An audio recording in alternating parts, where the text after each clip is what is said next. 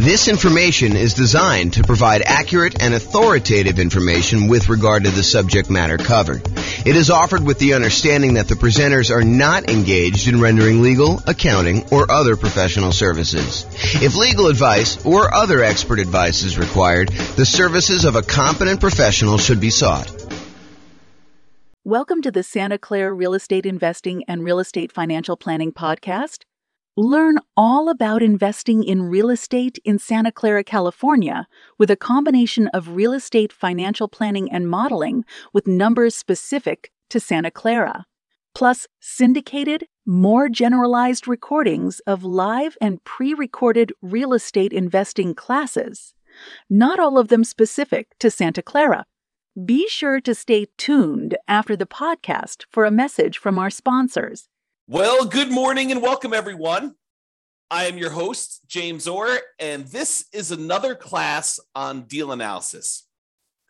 Today, we're going to talk about a couple interesting little differences you might see when analyzing certain types of deals. And I'm going to use the example of new construction because I think you're likely to see some of these things on new construction. And one of the things is almost exclusively to new construction, but we'll kind of go through that as we come up with it. So I'm going to jump right into using the world's greatest real estate deal analysis spreadsheet. And you can go download a copy of this at realestatefinancialplanner.com/spreadsheet. And there are some updates I've been making. So you'll have to download the newest version soon after I release this. I'll probably release it in a couple days, although I do have some family coming into town, so might be taking about a week off between now and the next recording. So it might be a little bit before you get the newest version, but I'll post the video and then I'll do the latest updates so you can kind of see some of the changes. Okay, so let's jump right into it. So I'm going to assume that you're buying a $400,000 new construction property and that you're buying it for $400,000. Now, the seller concessions, the seller, the builder in this case, is unwilling to give you any seller concessions, except they're going to give you a kind of like special loan program like that they can get through their lender that they're going to pay for. And so it is sort of like you're getting some seller concessions. They're going to do this 3-2-1 rate buy down plan where you're going to get a lower interest rate for the first year, a much lower interest rate for the first year, a slightly lower one for the second year, slightly one for the third year. And then by the fourth year, you're going to pay the regular normal interest rate for the next, whatever that is, 26 years remaining after that. Okay, so that's what they're doing. Now, they did say they would offer you, if you wanted to, a certain amount of money in order to buy down your interest rate permanently. And we covered that in the last class where we talked about the seller being willing to give you, a 3% buy down, and you could use that to buy down the interest rate permanently. So I don't know if I want to mix those two together, but the idea is that you could do one of those where you buy down the interest rate permanently, or you could do this 3-2-1 buy down and get significantly better cash flow the first year, a little bit worse cash flow the second year, a little bit worse cash flow the third year. And then by the fourth year, you're at what the regular interest rate is for the loan for the term of it. So maybe I will do a direct comparison class. I'm not sure if I'm going to cover that in this class or not. So we'll go there. So basically, let's assume also that you're going to be doing this as a nomad. We're going to start with 20% down just so we can see it. And then we'll switch over to what it looks like when you put 5% down. Your share of the closing cost is going to be 1%. And because it's new construction, this is one of the things that's interesting and different. Because it's new construction, you might think to yourself, hey, there's really nothing for me to do because I'm buying a brand new property. And you would probably be mistaken. The thought process is that when you buy new construction, sometimes there's things that you normally get with a resale property that you don't get with new construction. For example, in some properties, it includes some resale properties, it includes window blinds throughout the house. The last person to sell it is just including those on there. However, when you buy new construction, sometimes the builder is only putting in some window blinds, like maybe the front of the house. Sometimes they're not putting in any window blinds at all. And so you've got to have some money set aside for things like that you have coming into the property. In addition to that, a lot of times when we buy new construction, not everything is done. So for example, here where I live, it's very, very common for a builder to actually provide the front yard landscaping, but not to include the backyard landscaping. So you need to either have the builder, pay the builder extra in order to include the backyard landscaping, or do that yourself afterward. So we could do one of two things here. Either we can kind of like raise the price that we're paying to the builder. And so instead of doing a purchase price for 400, maybe when we include, the upgraded appliance package, go from like the standard stuff to the stainless steel and including the refrigerator, to including an air conditioning unit, because that's optional with a lot of builders around here, to including backyard landscaping, to sometimes including backyard fencing, to including, sometimes they do include garage door openers, sometimes they do not. So when you add in all of these extra things, sometimes it's as much as $30,000 more. So instead of purchasing the property for 400, now maybe we're purchasing the property for 430. And still, we've got some things that we cannot roll into the builder. Like some builders will not allow you to roll in the blinds on a property. And so you'll have to pay for those out of pocket. And so you should budget something, whatever you think it'll cost you to do those things, as additional rent ready costs. Okay. So we've raised the price in order to include those extra things. Now, a really important note here. That note is some of the things that we often want to roll into the cost of buying a new construction property, an appraiser is going to give us little or no value for. So there is a chance, especially as you add more and more things to the price of the property, that the property will not appraise. And if the property does not appraise, that means that you will need to be bringing more than just your regular down payment to purchase the property. So for example, you'll notice the amount for down payment is $86,000 here. It's 20% of that. However, what can happen is when we do the ARV, let's say the ARV only comes in at 410. That means that we need to then bring more to the table. I'm sorry, we're purchasing it for 430 and we're doing 410. So yeah, so the 20% should be based on the purchase price, not the ARV. So yeah, so basically we're going to do that, and then we'll need to bring additional money to the table in order to cover that additional shortage. So just be aware. Like for example, I bought a property, a new construction property, where I had the builder finish the basement. It was actually much cheaper for me to have the builder finish the basement, and better because I could finance it at 3.5% or something like that in order to have the builder do that. However, when we went to have the property appraised, the appraiser did not see the extra value in what the appraised amount was on the property. And so that they were unwilling to give us the additional cost of finishing the basement in the appraised value. And we ended up needing to come to the table with additional money in order to cover the difference between what the property appraised for and what the cost of the property was, in addition to our down payment. Okay. So just be aware that that is the case. I'm going to make a note here to update something in the spreadsheet, so it'll be fixed by the time you get it. Okay, cool. So rent ready cost, you can see that there. And then we calculate the cumulative negative cash flow in this particular case. I'm going to adjust the monthly rent up to about what it would be. We're going to call this one $2,800 a month. So we have a little bit of negative cash flow with the property here because that's just what the numbers are. So it's $162 a month negative cash flow based on what we're seeing here. Oh, and because we're putting 20% down, the rate's really closer to 7%. So it's really $191 a month of negative cash flow here based on what we're seeing now before we do any adjustments. Okay. So we see the rent ready costs. We see the cumulative negative cash flow there. If you want to cover like what we talked about there, go watch the previous class. I walk you through a bunch of what's going on with the cumulative negative cash flow. The short version of this is when you buy a property, you should have enough money for the down payment, plus enough money for the closing costs, plus enough money for any rent ready costs that you need, plus enough money for your reserves.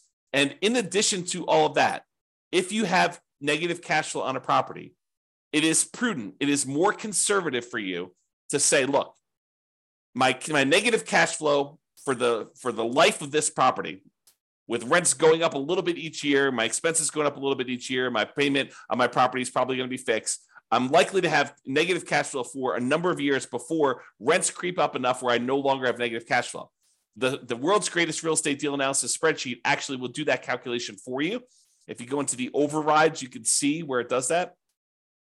It is right here with the cumulative negative cash flow. So it calculates how much negative cash flow you have each year, and then it adds up what the total amount of cumulative negative cash flow you have on the property for that time period. And then it shows you here on this homepage, as you will also need this in order to make your investment in the property. So when you think about how much you need to do the deal, it's not just down payment. It's not just down payment and closing costs.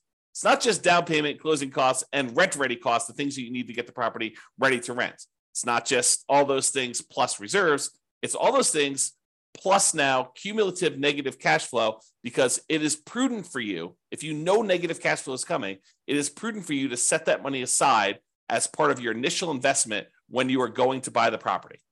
Okay. If you don't have negative cash flow, it'll be zero and you won't have to worry about it. However, if you're in a market where you're choosing to put less than a certain amount of down where you wouldn't have negative cash flow, right? Because if you put more down here, you put 30% down, it's not negative anymore, right? So negative cash flow really is a function of how much you put down. It is deferred down payment. If you put more down, you wouldn't have it. But if you put less down, you're choosing to pay out the down payment over time until you no longer have negative cash flow. And so that's how you should think about it. If you're in a market where if you put a certain amount down, you're likely to have negative cash flow, and you're choosing to put that amount down, you're choosing to have negative cash flow. Now, of course, this is in addition to, obviously, try to select a deal where you don't have negative cash flow. Optimize for picking the right deal. But if you're in a market and you're trying to do a strategy where this is the strategy because you put this amount down, and this is the best property you can find in your marketplace in our current market conditions, you have a choice. You can either not make the investment, continue to save money until you have more to put down, or you could choose to put this amount down and have the negative cash flow. And then you got to evaluate whether that makes sense for you by looking at the overall deal and making that analysis. All right. So this shows you that numbers we did there, put it back to 20%. That's good. So the mortgage interest rate, if you're doing a non-owner occupant, we're calling it 7% right now.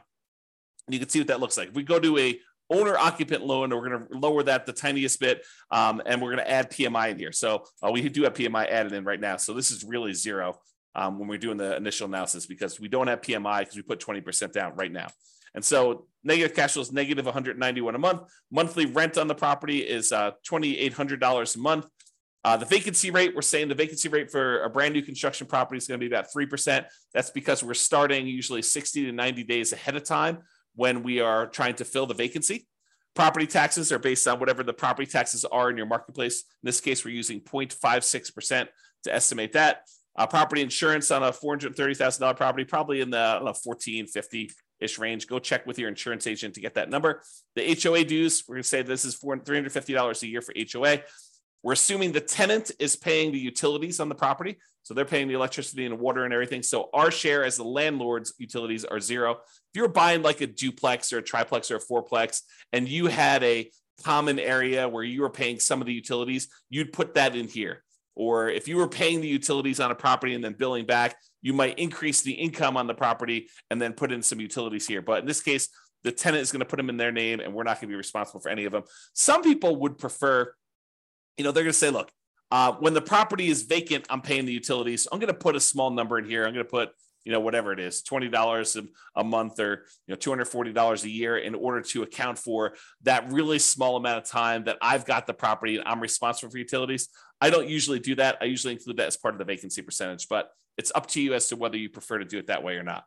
And then if you have any other expenses on the property, if you had snow removal or if you're offering lawn service or stuff like that, you'd put those here in other expenses. Now, maintenance. Let's talk about maintenance, because this is one of the interesting things that's different when we're talking about analyzing a brand new construction property. So if you remember from before, I have a separate spreadsheet here.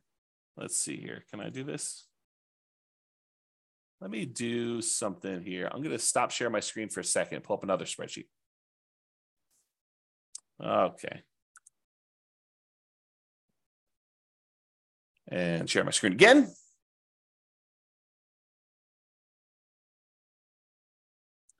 Okay, so if you remember in a previous class, I went over this CapEx and maintenance estimator for rental property calculator. And this is the advanced version. There's a really simple version where you just kind of put in all the numbers for the costs for all the different things you've got in here, and then how frequently you need to replace those things. So you can go ahead and adjust whatever you want to do. If roofs are not $12,000 where you are, if they're $14,000 on a property you have there, and then the frequency of replacement is these last 24 years in your marketplace, you can adjust all these numbers and you can see kind of like what they end up being, and that's even in the basic calculator. One of the differences in the advanced one is the advanced maintenance and CapEx estimator for rental property allows us to put in the age of these things when they start. And the reason why we want to do this is, imagine for a minute you're buying a property and you're buying a property that's about 15 years old and it has the original roof. Well, you know that you have a $12,000 expense coming up, and usually roofs last about 20 years, but you're already 15 years into the life cycle. So you now know that you have a $12,000 expense coming up, not 20 years in the future, but because the roof is already 15 years old, you know that it's coming up in 5 years. So we'd have to put in the age at the start for that roof as 15 years old. Now what we need to do is we need to save up in our maintenance budget $12,000 over 5 years because we know that we have a roof coming, right? And so the new spreadsheet, it's not new, it's like a year old at this point. I think I did it in, early of 2022 is that when I built this brand new spreadsheet. But basically, it allows you to go in here and say, here's all the different things I have for maintenance. You can add in a bunch of extra ones if you have additional things on your own property. And then you put in what the cost is in today's dollars. And then I automatically adjust for inflation for you. So we know that, if you're planning for a roof and you're saying it's $12,000 today, well, I can tell you for certain that in 20 years from now, a $12,000 roof today is not $12,000. So if you think you're just saving for $12,000 20 years into the future, you would be incorrect about that. You need to say that $12,000 increasing at whatever the inflation rate is, 3, 4, 5, 6%, 7%, whatever you think inflation is going to be, you need to be saving that amount of money. And that's coming in 20 years. So you put in all these different ones in today's dollars. You put in how long that they last for, what their average lifespan is in frequency in years, like how often you have to replace them. And then you put in how old each one is, and it will redo all the calculations for you. So why do I tell you this? I'm telling you this because with a new construction property, all of the age at the start is 0. So something magical happens where normally we would have things coming due within a year or 2 or 3 or 4 or 5, and things could happen all over the place. When you buy a new construction property, you have this magical period where you're very unlikely to have any major CapEx or significant maintenance type expenses on a property in the first, let's call it 5 years or so, whatever the time period is for kind of doing these frequency of replacements. So you have this sort of soft period where you really don't have anything coming up there. So if you wanted to be more aggressive in your deal analysis, you could choose to lower the amounts you are setting aside for maintenance in the first 5 years, have it steadily increase over the first 5 years, and then be at full capacity after the 5-year point, knowing that you're going to have regular maintenance probably happening closer to then. The reason you could think about this is if you bought 100 new construction properties all at the same time, and you had all the numbers for the 100 of them, you are less likely to have maintenance in that first year because almost all of them are new. Are you going to have some maintenance? Is something going to break? Sure. Is it usually going to be covered by the home warranty given by the builder? Yeah, in most cases, it probably will. Are there some things that will not be covered? Damage done by the tenant where you can't prove that they actually did something, and the builder is unwilling to cover it, and the tenant doesn't think it's their fault. Are you going to cover that? Yes, no doubt you are going to be responsible for that, okay? So in those cases, you could think to yourself, I'm going to have these really small maintenance numbers for year 1, maybe a little bit more in year 2 as certain things are more likely to break then. And you're getting further away from maybe the builder warranty doesn't cover things into that year 2. And then you kind of see this build up over time. So if you think about it, if you had 100 properties, the chance of you having maintenance in all 100 of them is very close to 0 in year 1. It's probably a little bit higher in year 2, a little bit higher in year 3. And by the time you're getting to year 5 or so, it's probably at its full on capacity where you probably have a regular ongoing maintenance, just like you would with any resale property. Why do I go through this whole story to tell you this? The reason why is, let's stop sharing my screen for a second, switch back to the other spreadsheet. Let's see here, other spreadsheet. The reason why I tell you all this, share screen again, is because some people will choose to take advantage of this in their deal analysis. They will choose to go to the override section. And I'm not suggesting you necessarily do this, although it is reality.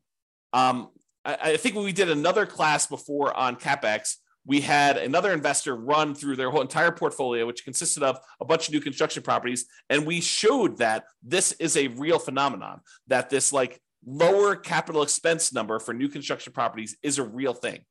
So you could go down here let's see here. Where's maintenance? Maintenance percent. So instead of having 10% every year for the first 5 years, we basically could go in and say, look, in the first year, maintenance is going to be 2%. In the second year, it's going to be 4%. In the third year, it's going to be 6%. In the fourth year, it's going to be 8%. And then from then on out, it's going to be 10%. And so we could go ahead and manually override maintenance in the early on years going all the way through. So now when we go and look at deal analysis, the cash flow has actually improved significantly, especially in year one, because we have this lower maintenance number. And so that's what's going on. Even though we have 10% here, we overrode the number here in the overrides and do this. This is another reason, a gentle reminder as to why you should always, always, always start with the fresh copy of the spreadsheet and try not to use one that you used to analyze deals previously. Make your own template, save a copy, and then before you go and start analyzing a deal, make a copy of the original so that you don't go and accidentally start analyzing deals where you had left this in here and you didn't realize that you left it in here. And now the deal looks amazing on any deal you analyze because you have this maintenance percentage sitting there. Okay? So that's what we could do on this property. And I'll leave it there for now just so you can see what's going to happen here. But we can go change it back if you want to later. All right. I'm also assuming that you're self-managing the property. The land value is worth 15% of the original purchase price. It's a residential property, and the effective income tax rate for you for calculating cash flow from depreciation is 20. So when you look at this deal, buying it with 20% down for new construction, it doesn't look horrible with our current market conditions right now. Now, in your market, you may be thinking, I don't buy anything if it only has $22 a month cash flow, putting 20% down. James, you're talking crazy. Sure, if that's your marketplace, you know what is available in your marketplace. What I'm telling you is use the best deal you've got in your market, and they analyze it that way. In this case, in our marketplace, $22 putting 20% down is actually probably a pretty decent deal, especially for new construction property. Okay, so you can see what these numbers are, and then you can see what the overall returns are in dollars from appreciation, from cash flow, from debt pay down, from the cash flow from depreciation, the total amount. And then we could see if we had to have 6 months of reserves set aside, this is what the total amount would be, including the return on the reserves. And then this is the total dollar amount and return in dollars for all four of those things, plus the return in reserves if we set aside 12 months of reserves. And then this is the return on investment, your ROI for each one of these. We could show you the cash on cash return here, or the cash on cash return is actually all of these as well. It's the same number. And so you can see how it is overall. And you can see what the overall return would be if you sold the property after a certain number of years. You can look at the annualized return on investment, the compound return on investment, or the internal rate of return if you're type of an IRR type of calculation for them.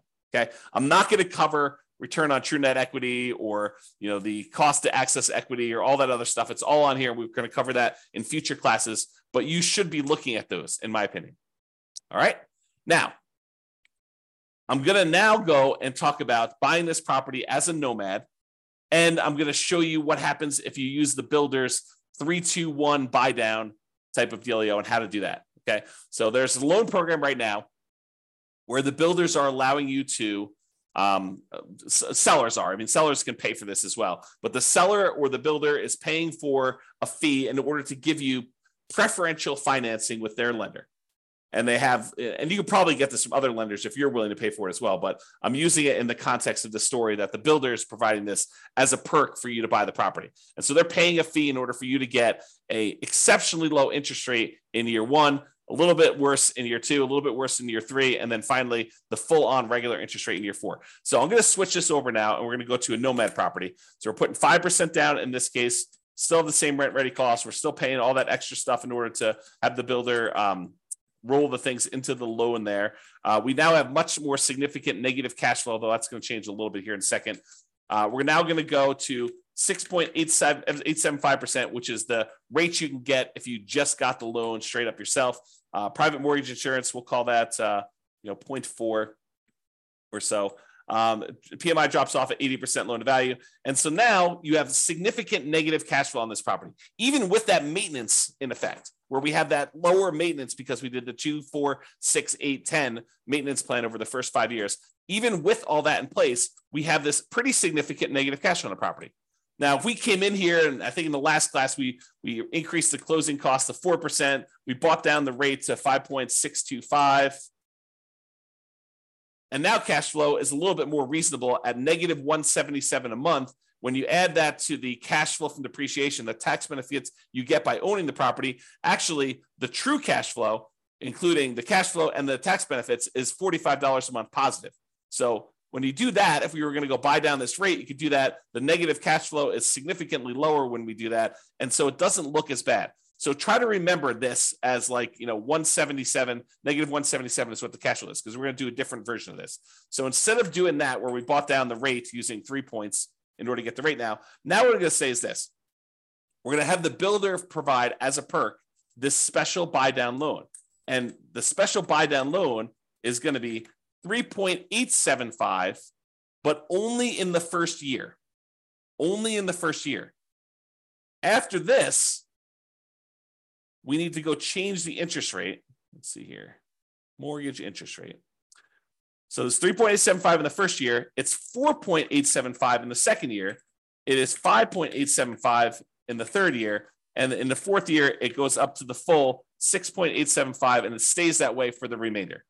Okay. So now we could see that this was a 3-2-1 buy down. So 3 points, 2 points, 1 point, and then basically it goes to the full rate. And you can see what that is. And we did that by going into the overrides tab and overriding the loan.